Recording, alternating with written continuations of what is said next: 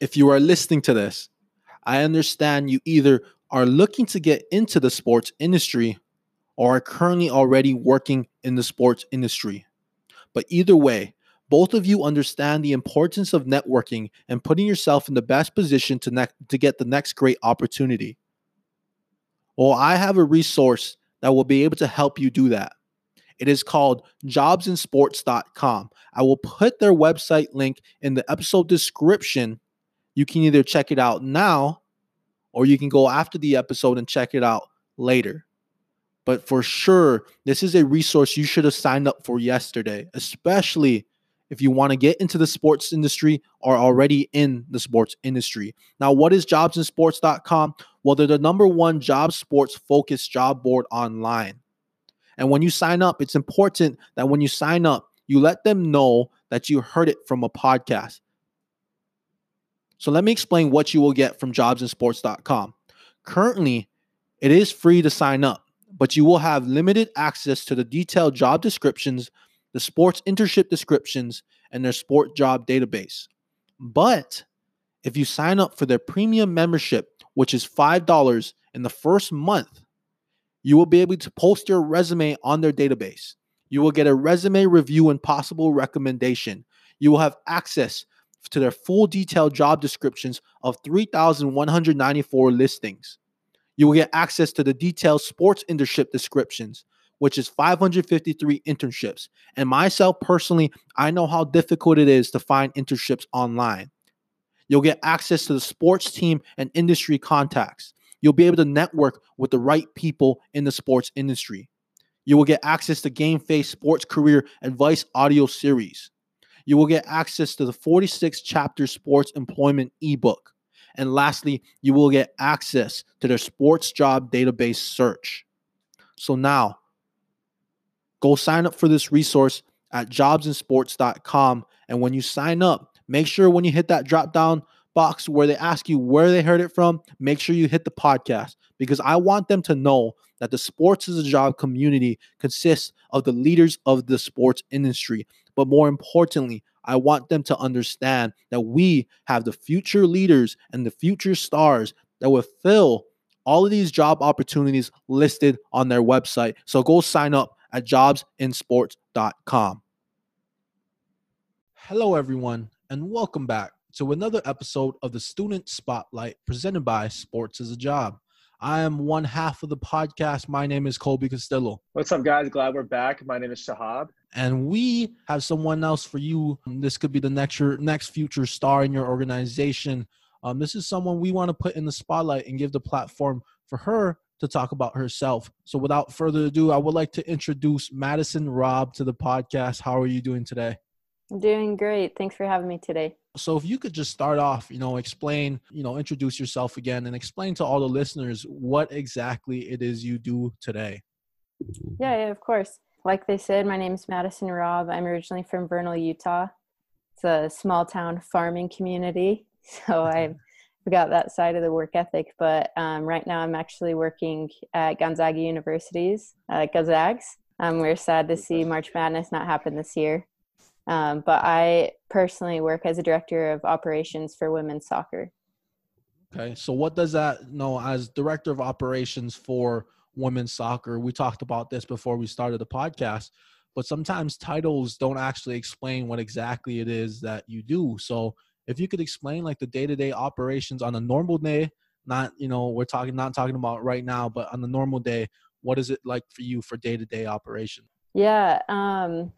I wish I had a little bit of a normal day, but I'd say an in-season normal day has a lot to do with increasing our fan attendance. So it's a lot of interacting and working with our marketing department for sure. That's almost a daily thing. We have a lot of different campaigns going on depending on what type of theme we're trying to put out for that week and if it's a weekend game. Expense reporting is also something that I do through Concur and approval through ARMS and different things like that, so that the admin side of things is taking care of those everyday things for the coaching staff. But my big responsibility in season is making sure we get a lot of exposure and our pre-game set up for any soccer team that we're going to be working with. If it's a community outreach situation, I'm doing a lot of contacting our community. Yeah, that's awesome. I was going to say, and then a big part of all of this is leading up to game days. Can you also kind of describe like how game days go from like, pregame setup, during, postgame, all that? Yeah, so our pregame setup, we have a great facility staff, and I mostly just am a point of contact for the coaching staff. They run themselves really well. I have a couple close friends that are in there, and the only thing that we ever change is if we need like a halftime change, or if we're changing a little bit of our pregame with the call out with the girls. So I'm always just emailing or meeting them, going out 4 to 5 hours before a game, making sure that everything's running well. And other than that, I'm making sure that we have all of our marketing going with our posters for signing, have our signing tables up, things like that, any fan interaction that we'll be doing for pregame. And then our coaching staff is really big with liking me to be around the team 2 hours before, which I, as a former athlete, really love that. So I get to be around the hype and some of the pregame meetings, and then we do the walkout and it's go time. So I'm just making sure if the refs need anything or the other team's coaches, and we go for it. You got it seems like you have an all-around experience with everything you do. And I want to make sure everybody understands how exactly this episode came about and how we came across of you. Is that you stood out on Twitter because you're super active on Twitter. There's no mistake that you're always constantly asking questions. You're constantly networking. So I just want to get an idea of how did you end up being the director of operations there, getting the position you have, but also what is your view on networking? Oh, networking. I personally really like networking. I feel like some people take it a little bit too seriously. But networking is just living as not necessarily an extrovert, but living with a purpose.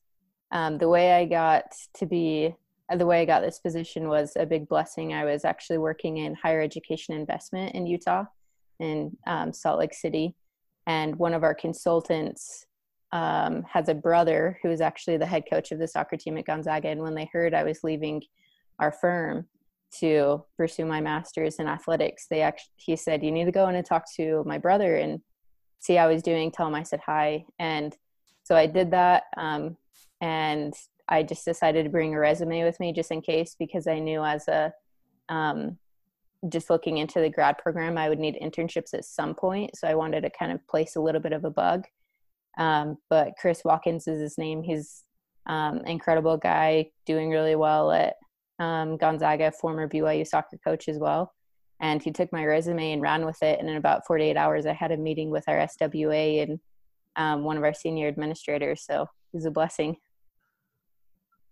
Sounds like the greatest decisions ever made. Yeah, Gonzaga is a really fun place because it's small. We don't have as many programs. We're kind of a mid-major program in the D1 spectrum, but everybody knows each other very well since it's smaller, but we have big exposure, obviously, with our men's and women's basketball team, and women's soccer is definitely the next running thing, which it's been exciting to be a part of Gonzaga on a fast-moving train with soccer. I like that. Yeah, the entire Gonzaga program is amazing. I was like looking at your resume, and then I was like, it started with, the Jimmer Fredette Family Foundation, BYU Division I softball, everything else. I was just like, wow. So that kind of leads to my question, what's like your inspiration? What made you want to do this? Like get into athletics, wanted to have a career in sports, like it's insane. Yeah. I was kind of bred with that. My mom played volleyball at BYU and the University of Utah. I have 3 other sisters. I'm the youngest, and 2 of those older sisters played college softball in Kansas and in Utah as well.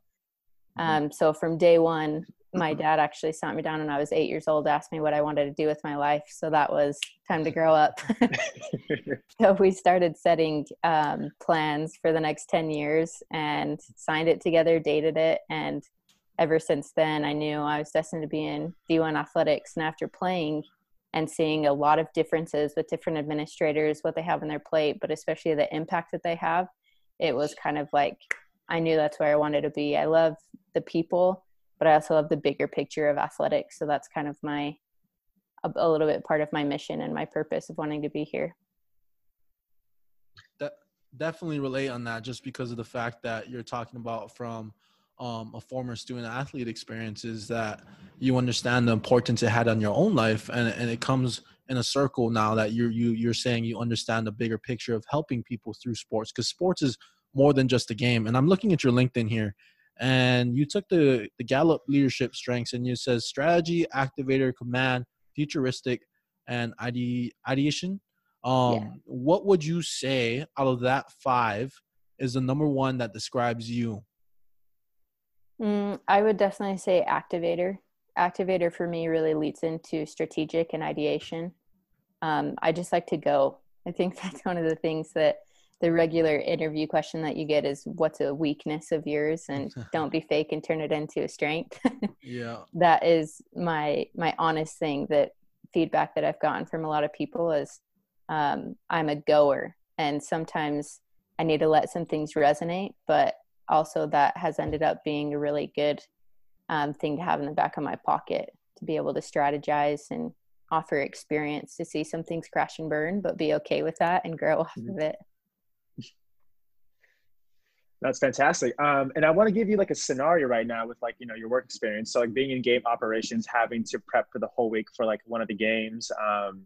So if I give you a scenario, do you recall the Utah Oklahoma City basketball game, like when the game was called off right before tip off? Yeah. Because the COVID-19, the Rudy Gobert game, pretty much. Yeah. So if you were, you know, running game ops, you know, planning the whole week for that, do you like, tell me like, what would you do like throughout the whole week? Like, are you guys like kind of hearing whispers of something that's going on? What do you do in the game of, or the day of the game? When you hear that, you know, game's called off, like what are you and your staff doing to kind of like fix the situation, calm nerves? You know, what would you improve on that? Or did they do a great job?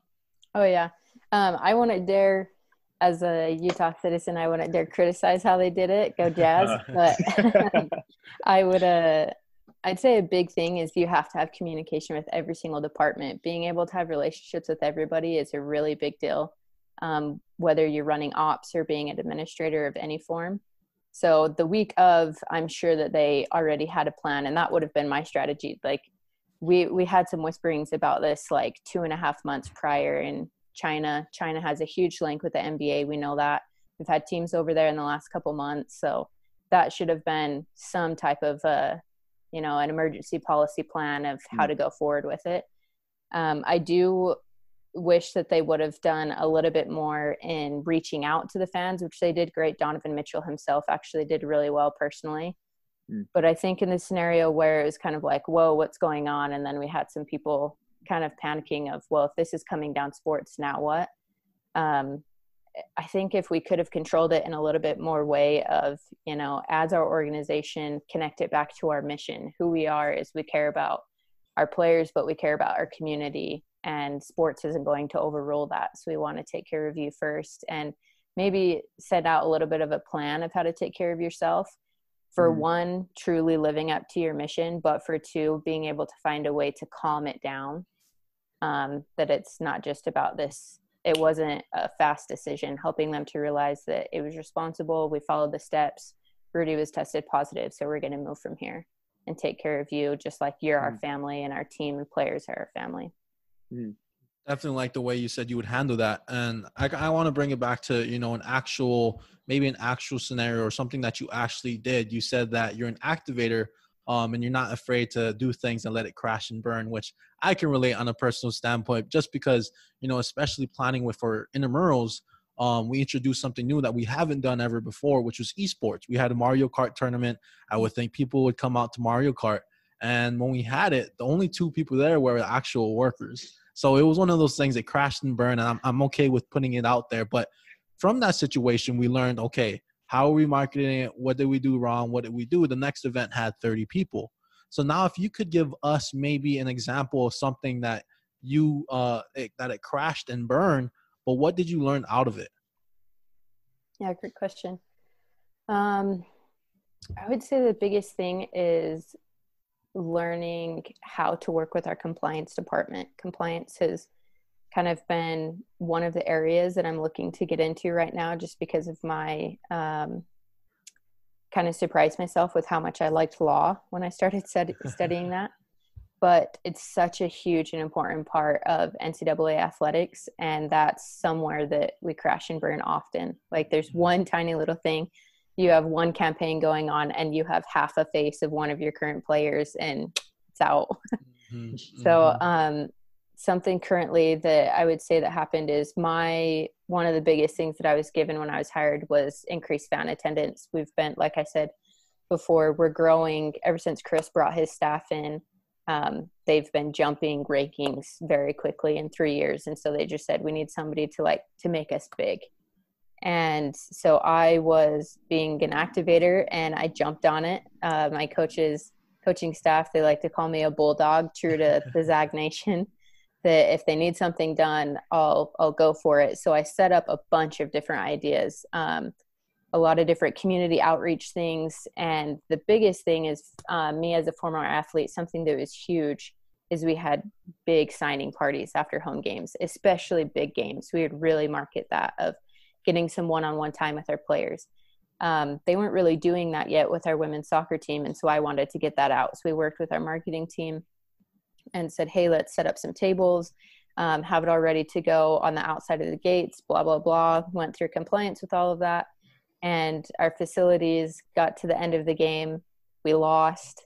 And the girls were, not necessarily ready for that. I hadn't trained them very well on how important it is to be with the community and building your program. And we had about like three people stay after the game because by the time the girls had got to the tables, it was almost an hour after the game because they had gone to their families, kind of been consoled. It was a huge game. And that was a huge burn. We had compliance come after us. We had marketing come after us and definitely had facilities. And they were kind of not happy. I guess I should say came after us, but I got some emails. They weren't very happy and some phone calls that the amount of work and time and employees that were put into that. And I just promised them that I know that this is a result that has happened that I've personally seen. And I think that I got it off the ground too quick before preparing our community with time with the players, but even more, I hadn't prepared my players with what that means. So for the next couple of weeks, we shared a little bit of a culture commitment to our team during practices. The coaches let me come and speak with them. And I talked to them that's a part of giving back as a player, growing your recruiting, growing your ranking and things like that is helping young little girls to know, hey, I can be you someday. Mm-hmm. So I shared some of my personal experiences with that. And throughout the year, we actually just got our numbers back. And by the start of the season to the end of the season, we increased our attendance in 1 year by 42.3%, which is massive for our program. Awesome. And we're working with some donors to get a new stadium. So it was a big feat for us. But yeah, initially it was not great. Some administrators were not happy with how many people I roped into that. You mentioned for that because you kept trying to come up with a plan. Like obviously the first couple times is not going to work, but what separates those brilliant people who keep moving up in their careers from the ones that stay are the ones who keep attempting, even though they know they're going to fail 1 or 2 times along the way. So I'll give you I commend you for that. That's an amazing job. Thank you. Madison, where, we want to let everybody know where exactly can they find you on LinkedIn, Instagram, Twitter. Let the people know where they can find you and connect with you. Yeah, I've made things as simple as possible. My handle is Madison Robb on Twitter and Instagram, Madison Robb. My handle for Twitter for Instagram is Freshwater Horizon 33. I should probably change that, but a bit of a personal platform for me. Mm-hmm. But Twitter is Madison Robb, LinkedIn's Madison Robb. The only difference is my name is spelled with an E, not an O. So. Well, thank you for coming out. And it stood out to me that you're an activator, but also you mentioned you're willing to crash and burn. And one of the most rare things that you talked about is you're interested in law and compliance, which we do not get that a lot. I used to intern in compliance. I absolutely crossed it off my list and said, get out of here with the compliance stuff. But again, we appreciate you. You're in the spotlight. Everyone who's listening, until next time, Madison Robb is our student in the spotlight. Thanks, guys. Have a great day.